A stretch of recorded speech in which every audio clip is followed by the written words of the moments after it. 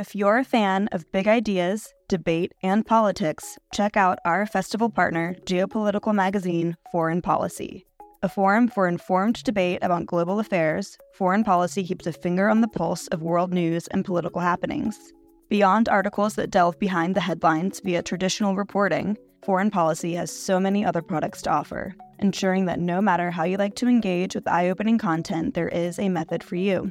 Check out their free offerings like Foreign Policy Live, their forum for live journalism, newsletters, and podcasts. And with a subscription, unlock in-depth features and quarterly magazines, including their recently dropped spring edition all about India.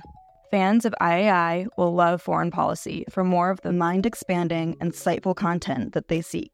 To explore their content, take advantage of an exclusive discount for IAI fans. Subscribe now using promo code LIGHT24 to save 50% and unlock access to everything Foreign Policy has to offer. The Institute of Art and Ideas, articles, videos, and podcasts. Hello and welcome to Philosophy for Our Times, the podcast which brings you the world's leading thinkers on today's biggest ideas. This week on Philosophy for Our Times, our speakers question the prejudice of philosophy. Many see the search for universal truths about the world as the noble aim of philosophy. Yet our universities largely dismiss non-Western philosophy. Do we need to wake up to Western prejudice, or is there only one right way to think? Going in search of the right way to think, we have Distinguished Professor of Comparative Religion and Philosophy and a Fellow of the British Academy, Chakravarti Ramprasad. Philosophies are prejudice, whether it's Indian or Chinese or Western. We have Wickham Professor of Logic at the University of Oxford and Fellow at New College, Timothy Williamson. Identifying ways in which you've been relying on false assumptions, which is the key thing. And finally, Nivi Manchanda, Lecturer in International Politics at Queen Mary University of London. So you can't take away the political context from philosophy, from thought at all. I really hope you enjoyed this week's debate. After the episode's over, you might also like to listen to episode 137, which focuses on non-Western philosophy, in Thinking Across the World with Julian Bagini. You can also now sign up to a weekly newsletter from the Institute of Art and Ideas to receive a weekly curated selection of Philosophy for Our Times podcasts tailored to you. To do so, head over to www.iai.tv and put in your email on the right-hand side in the blue box. While you're there, please do check out our podcast page, have a look at all of our episodes and subscribe today. Thanks so much for listening. Back now to Danielle Sands. So let's start with you, Ram. Do you think we need to wake up to Western prejudice, or is there only one right way to think? Well, I think, first of all, I don't see those two as opposed. I think philosophies are prejudiced, whether it's Indian or Chinese or Western or Islamic, because most of the productions of knowledge, especially in the past and to some extent now, depend upon institutions, patronage, access, which narrows down who are the people who are allowed to speak. And therefore, I do think that patterns of thought tend to be prejudiced. That doesn't necessarily mean they want to be, do want to look beyond what specifics are of your upbringing and your training, and you want to speak to the human condition. Having said that, it does mean that we have to entertain the possibility that there are many different ways of being right on different things. It depends on what it is we're thinking about. If you're going to say, is it right to think you can walk through the fabric of this tent? There's only one answer to it, and I don't know whether anybody in China or Africa would have come up with anything different. But what we take to be the questions worth thinking about, a certain amount of overlap, different traditions might give different answers, and there's as much contestation within any particular philosophical tradition as there are between them. So I think we should do the very boring thing and say, well, what does it mean to think? What are the kinds of truths we're talking about? What do we mean by truth? And how many times we can disagree on these things, which is, I suppose, what philosophers do. Thank you. Tim, is there any one right way to think? I think the idea that there's only one right way to think for all the questions that you might want to answer is ridiculous, although that doesn't mean that nobody holds it. I mean, if you want to answer a question in mathematics, then a mathematical way of thinking is obviously right, and a historical way of thinking is wrong. But if you want to answer a question in history, then a historical way of thinking is right, and a mathematical way of thinking is wrong. And that applies in philosophy as well. So, for example, if you're doing the philosophy of sense perception, then you're going to want to know about the psychology of sense perception, and that kind of experimental way of thinking is going to be very relevant to your answer. Whereas if you're interested in a question in logic, then again, actually a more mathematical way of thinking will be better. So there is no one right way of thinking for all questions, and even for one particular question, there may be several different ways of answering it.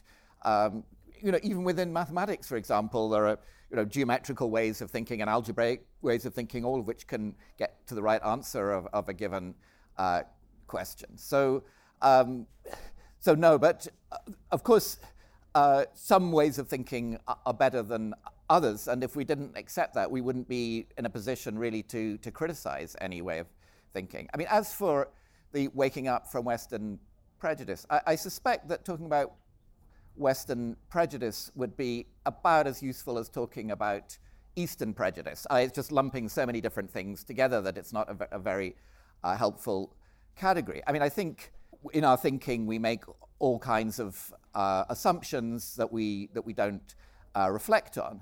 Then that prejudice in that sense is something that you simply can't avoid, because you can never be fully reflective and aware of everything that you're assuming, and aware of everything you're assuming in that awareness, and so on ad infinitum.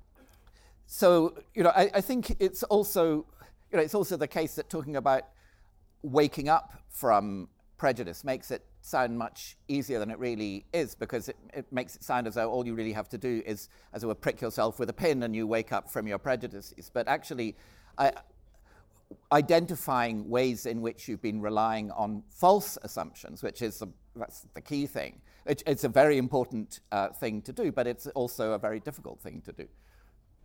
Thank you. Nivi? Yeah, thanks. I just want to say that I'm interested in international politics, so ideas for me matter in what they do politically. And therefore, I find the question quite interesting, because I don't think there's one right way to think. I agree with Tim and Ram. But if there was one, then the formulation of this question suggests that way is Western. So do we need to wake up from Western privilege, or is there only one right way to think?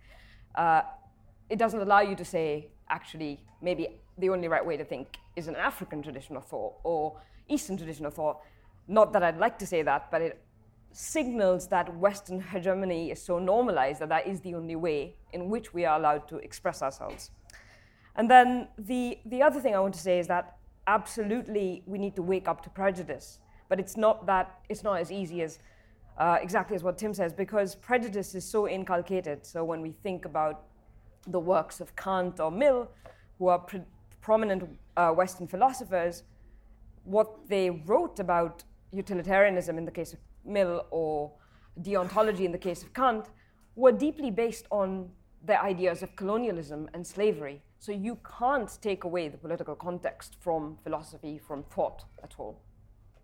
Thank you. I mean, this brings us to our first theme, which is about the nature of philosophy, really, and what we're doing when we do philosophy.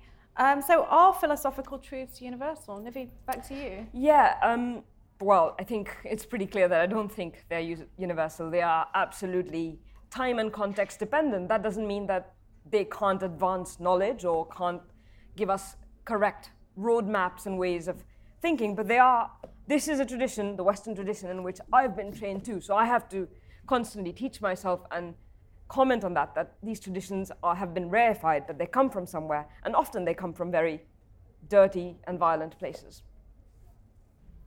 Tim?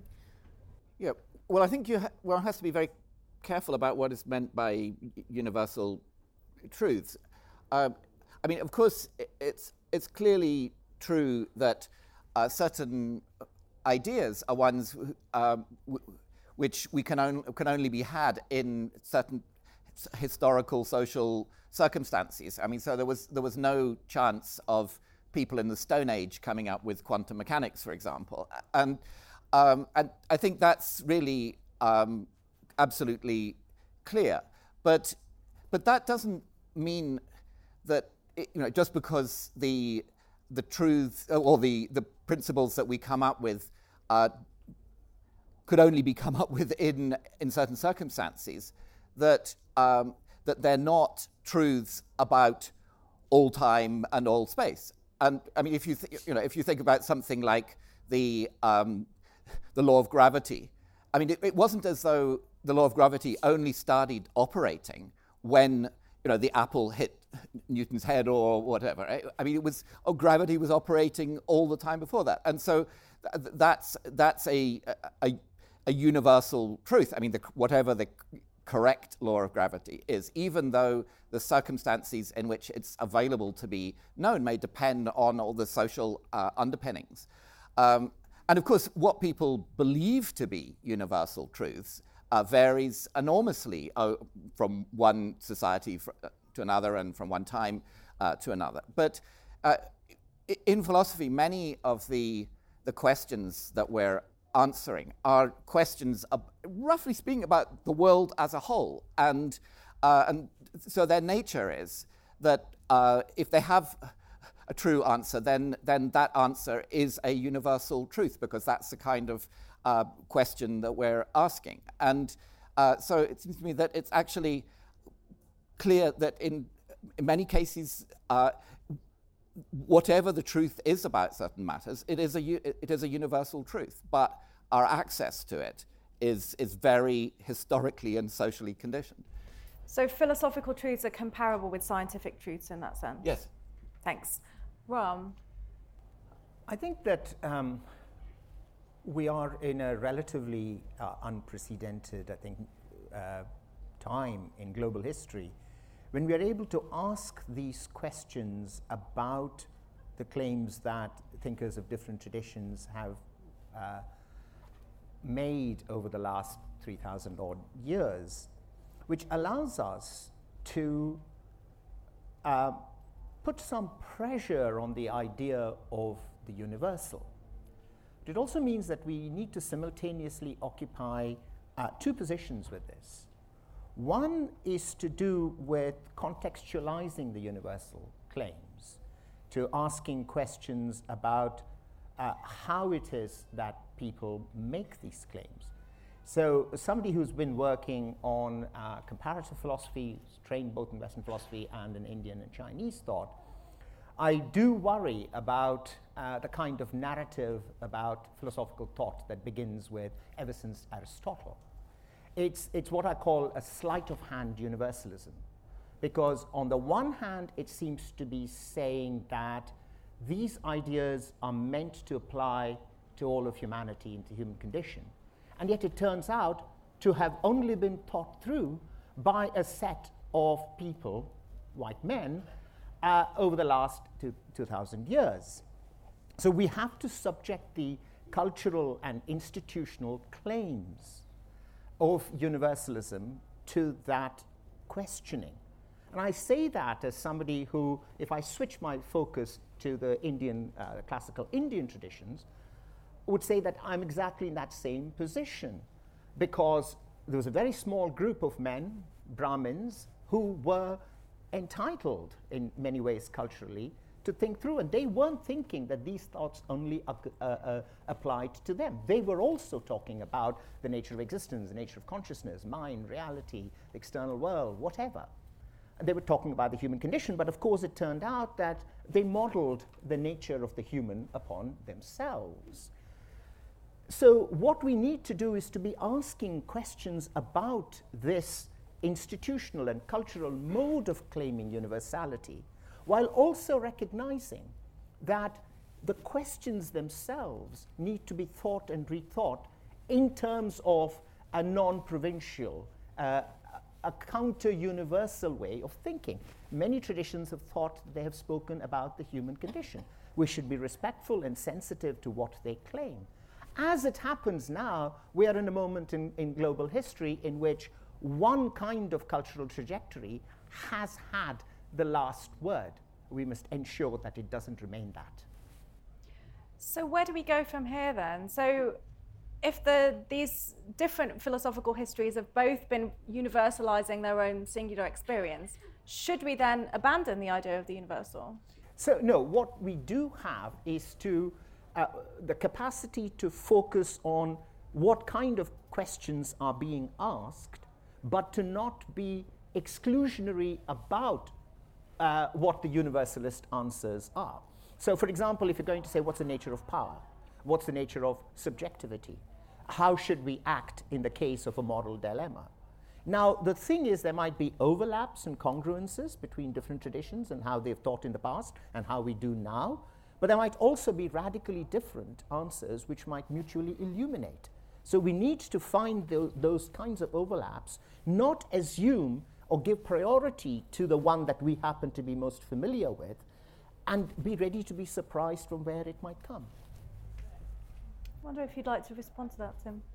I don't think I radically disagree with that, but no, I mean, if comparing philosophy to another subject, like for example, experimental psychology, which these days is done by people of all genders and races pretty much, but of course it's all done within a fairly specific social setting of contemporary universities. But it seems perfectly feasible that experimental psychologists will come up with truths about the way in which human thinking and feeling function, which are not just true about people in universities, but are universal truths about the human species.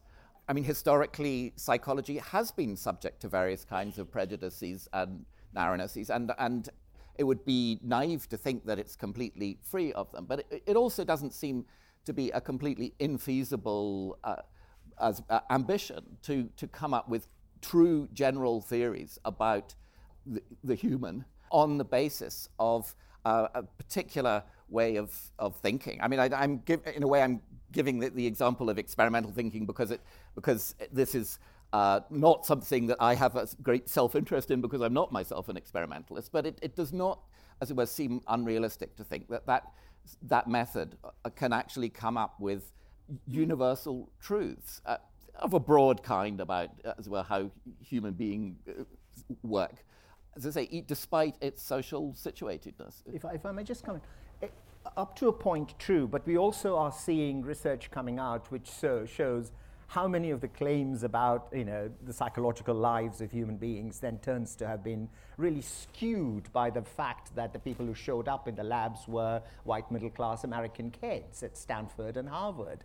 And it's turned out to not quite miraculously apply to a lot of other people. So we need to be in that in-between space where we are trying to talk about the universe. You don't want to say, I'm only checking about these kids, but you also need to know that we are forever caught in that uncertainty about the nature of the claims we make. And I think that's where the real point is, that it's not so much that we strive to speak universally, that as we acknowledge, we usually fail. Would it be a problem if philosophical truths were not universal?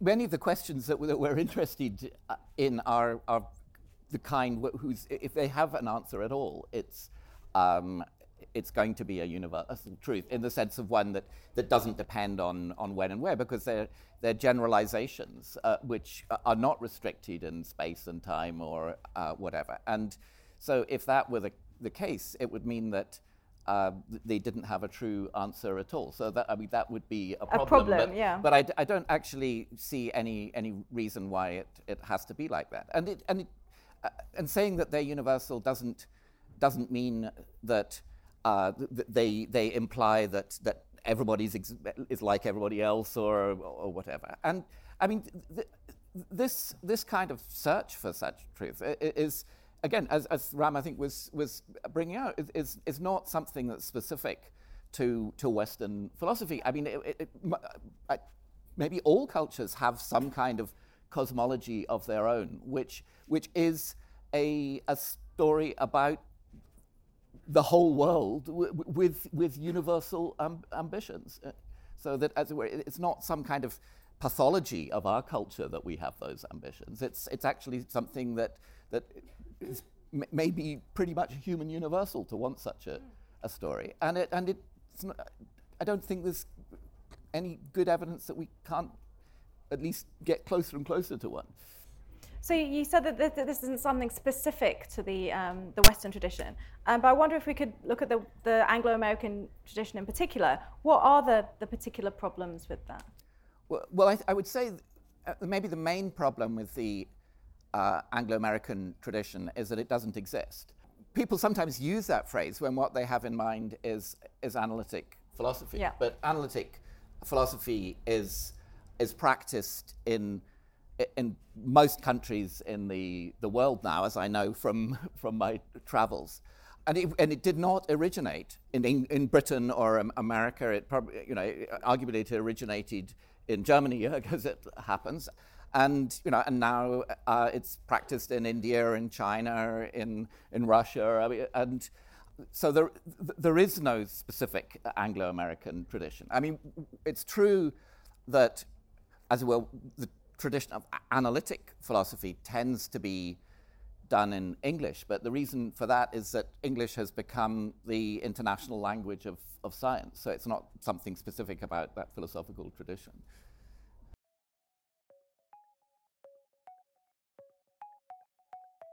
Do you want to hear more from the world's leading thinkers?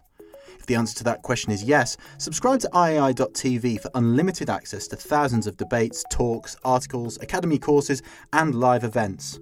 Are you bored of the surface-level news, politics, sports, and entertainment coverage on your newsfeed? Go deeper, get the philosophy behind the news, and get the latest big ideas from the world's leading thinkers on subjects at the core of the human condition, life, the universe, and everything in between. It's free for the first month, and there's no commitment to pay, so subscribe now to understand the world beyond the surface level. Nivi? Yeah, I actually agree that there isn't one Anglo-American tradition at all, and in fact, rareifying it as an Anglo-American tradition erases how much it has borrowed from and learned from the colonial encounters of people before it. And so, although we are often taught about the Anglo-American tradition, and within that tradition there's there's the analytical traditions, but there's also the continental tradition, which is technically the European tradition, but they bleed into one another. So the problem is actually not the tradition in itself, but how it has emerged and established itself, and what it elides and the erasures it is kind of built upon. That's how I see it. Do we need to update that tradition, or do we need to stop thinking about it in the way we do? Or yeah, I think we absolutely need to constantly update all traditions and all. I mean, one of the things about tradition is that traditions move on, and what is traditional today might not be traditional in 20 years' time. So I think we need to constantly check and update our biases, and there doesn't need to be always a right way to fix that. But as long as we're aware, and as long as we're a little bit more modest about our claims, I think, yeah, that's where I'd go with that. Yeah. This is not disagreeing with what you said, but it's also the case that within a tradition, you have to use the methods of that tradition to recognize your biases. And as where what one hopes for with a robust tradition is that it's got the resources to renew and correct itself. And of course, sometimes traditions get stuck in a dead end where they can't do that, and that's where it becomes very problematic, because they just can't recognize their own limitations. Yes, I mean, I think that's where the sharp end of the problem is, because I think in theory and with many individual analytic philosophers I've discussed issues with and I've learned from, including Tim, I do find the recognition that if the analytic tradition is anything at all, it is a sharp, reflexive awareness of its own methodology. But at the same time, we find ourselves in a strange situation in which most of the richest, most well-resourced universities and philosophy departments in the world especially those in America and Britain to a large extent, don't give space to any other idea of what philosophical methodologies are, where the cultural resources come from, how these methodologies might be found elsewhere. I spent the first sort of 20-odd years of my career really dealing with exactly the kinds of questions that are seen as analytic, because they also happen to be asked in very different situations in the Sanskrit texts of 1,000 and 1,500 years ago. And there the cultural barrier was you turn up and you say, I'm talking about, say, the problem of reference, or the nature of inference, or the nature of the arguments for the external world. And I just have people who think, well, you're going to tell us about nirvana next, aren't you? So the thing is, well, actually, that's an advantage that these traditions have, that the analytic philosophical tradition lacks, but I wasn't going to. So the problem becomes a certain attitude which is institutionalized. And I think there is that gap between working and discussing with individuals who have a commitment to cultural pluralism and finding that a tradition has become so powerful in a particular socioeconomic and global context that the tenure lines, the appointments are in the same kind of self-replicating fields, and then you have one person, two people on continental philosophy, and then one person on whatever non-Western stuff it is. That is the problem with analytic philosophy, not philosophy as conceptual analysis, but philosophy as it is encoded in the institutions of learning in the richest parts of the world. I think, though, that is changing. I mean, in a number of universities that I'm familiar with, people are thinking about how they're going to make appointments in Indian philosophy or Islamic philosophy and so on. And I think there's actually a quite rapidly increasing awareness that these other traditions do contain many thinkers who can, in principle, be studied in the same kind of way that, for example, Plato and Aristotle are already studied in Western philosophy departments. But I think one thing is that the analytic tradition is not a very historical tradition. It's one which, because it has a broadly scientific conception of philosophy, thinks that there's quite an important distinction between philosophy and the history of philosophy, just as you wouldn't expect that in a physics department people are spending most of their time on the history of physics. And in fact, it's the case that lots of areas of the Western tradition are also neglected. For example, medieval Western philosophy is very little taught in Western universities. But and I think it's also, if it's going to be taught, it has to be taught in a way that makes it come alive as philosophy. And I mean, the danger with some of these texts is that they've not been well translated, and so that they just seem very obscure, and you can't. It's difficult for people who are reading them in translation to engage with them philosophically. But I do think that is, as it were, a teething problem, and there's no reason in principle why it can't be overcome. But I mean, at the moment, in Western countries, there are actually not many people who are capable of doing the teaching that's required. So you can't expect a fast expansion, but there is an expansion, and I would expect that to be a growing trend over a future. But isn't that in part due to pressure from the students rather than the pressure coming from academics themselves? It's the students who are encouraging us to decolonize the canon, and academics are doing it under pressure. Well, yes, I think a lot of that, from what I know, has come from the students, and there's more and more appetite for knowing the context in which these philosophers that they study operate in, and what other things and ideas that can challenge it. That could be from other parts of the world, but they could also be perhaps non-binary or brown women writing about it. So it's not just the fact that it's the Western tradition, it's also the fact that knowledge is produced in a certain manner, and up till very recently by a certain type of person. And students now start identifying themselves as more than just in just one category, also want that shown in their curriculum. That's definitely true of politics, but also true of history, and increasingly of philosophy.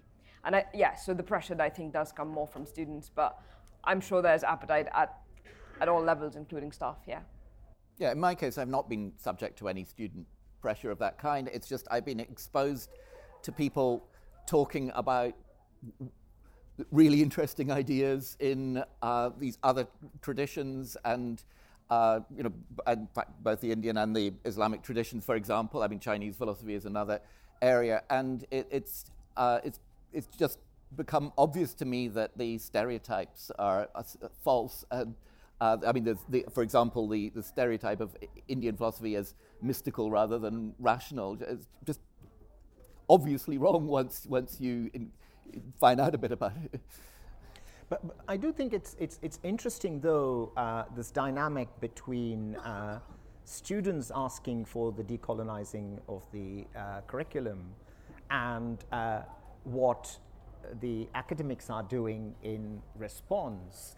And I'm very fortunate at the moment because my son is one of the very few people of color doing his doctorate in classics, which is, by its very structure, has been very exclusive, and he's been arguing for kind of a post-area classical studies. And we're kind of seeing this from the two sides about how, when I began teaching, if I taught something called, the roots of Hinduism, I'd have the students show up, whereas if I said something about comparative metaphysics, there wouldn't be. But now it is changing.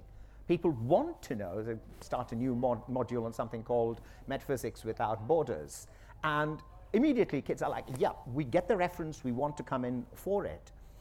The difficulty comes, it's something that Tim was saying, that actually institutions take a long while to turn around. It's not because, those of us in our 50s and 60s and 70s are still sort of, we are of course caught in what we've been doing for the last 30 or 40 years, and we can't instantly recreate our expertise. But it does take a while to be patient in the period when students want something and you don't instantly have someone to teach it. And that's the point of negotiation I think we're having. Some fields have changed very rapidly. History is changing a lot. You can't simply talk about world history as Europe in the world. You've got to have really provincializing Europe to think about the world. And the geographic possibilities have made that much easier. Whereas where you have things like literature and the move from English literature to comparative literature, from philosophy to having global philosophies, you're going to have a period of rupture when teachers are trying to teach what they are only themselves encountering. And it'll be interesting to see the next generation, your generation, in 25 years' time, what you are being pestered by the students to change. Can I just tell an anecdote about student pressure? So my first teaching job was in Trinity College, Dublin, and there, until a few years before I arrived, one of the compulsory courses for philosophy students was on Hegel, and this was eventually abolished because the students were complaining that Hegel was so boring. And by the time I'd arrived, all the students who'd been exposed to Hegel had left, and there was tremendous student pressure to study Hegel. Yes, I have had people say, oh no, we've already done the problem of the external world with Berkeley. Do you want to do this in Buddhism as well? And says, yes, the same questions are asked in the same boring way by different traditions. I mean, the question that seems to be coming up again and again is, how do we put these different traditions in conversation? So I guess it's one thing teaching them side by side, but what kind of work do we need to do to put them in dialogue rather than treat them as separate entities? Yeah, well, I think there are 2 or 3 different things. I think none of us disagrees that there has to be a diversification of the curriculum over a period of time. But the mechanics of it are really challenging. I think the one thing that people do who have grown in, up working on a particular tradition is simply to acknowledge the lack of knowledge of another tradition, listen to other people talk. Then you have people who say, this question is so interesting and cross-cultural and goes across different traditions. While I lack the linguistic expertise, I want to work with people who do. And then you have yet another group of people who say, right from the ground up, we are actually trying to learn different kinds of traditions, maybe learn 2 or 3 different languages and work on it. And I think the number that's growing in that sort of third category is indication of where the changes might happen. But when it comes to what the curriculum teaches, I think there is a balance between letting the conveying the historical integrity of certain traditions so that students get to see the past as well as the present of particular patterns of thought, and having those where you do want to kind of rupture their assumptions about where the divisions are and where the differences are, and do much more explicitly comparative or intertraditional work. Too much of one, too much of the other, and you lose the advantages that diversity teaches, which is sometimes you have to work in the things you know best, but you don't make exclusivist claims about it. And teaching students that so that the next generation doesn't make those kinds of, doesn't contribute to institutional prejudices as we have faced in the last 150 years of the modern university, that's the challenge. Yeah, also I think one of the things that we can do is historicize some of those traditions, and then ideas travel. But it's really interesting because, I mean, the one thing you noted, Tim, sorry to interrupt you, is that the analytic tradition is not a historical tradition. And I think this is surely one of the reasons that the analytic and the consonantal traditions have kind of butted up against each other, because the analytic tradition hasn't accepted those sorts of approaches. So to hear both of you saying absolutely what we need to do is historicize is interesting here. Yeah, we forget that the world didn't have borders until very recently, and that ideas traveled. So I know somebody who's working on David Hume and realized that some of David Hume's ideas came from the Jesuits, whose ideas could then be traced to the Buddhist and then could be traced further back to the Hindu. So there is a longer trajectory, and there hasn't been that much work done precisely because those traditions aren't historicized. And I think that that should be one of the, it doesn't need to be the only thing, but that should definitely be one of the things philosophy does better. The thing is that I wasn't saying that all philosophical inquiry should be historicized. We should understand the historical trajectories which come right up to now. Yeah. But the really interesting things that I teach from the classical Indian traditions aren't to do with saying which text was written at what time. There's a different kind of history of ideas approach, a philological approach. The point is that these texts are giving us answers to questions we thought we'd already been tackling in the last 100 years. It's philosophy, it's not just the history of philosophy. The idea is that these are living traditions. And if there has been a kind of what people call a hermeneutic rupture, that we've lost the continuity that the Western traditions have had into the modern period, then we must knit together the past with the present. Otherwise, it won't be philosophy. So when you're asking the questions, what really must grip the student is not when these arguments were made and what was the kingdom in which it happened or who they were talking to at that time, but what they say about the questions we can ask now. Tim?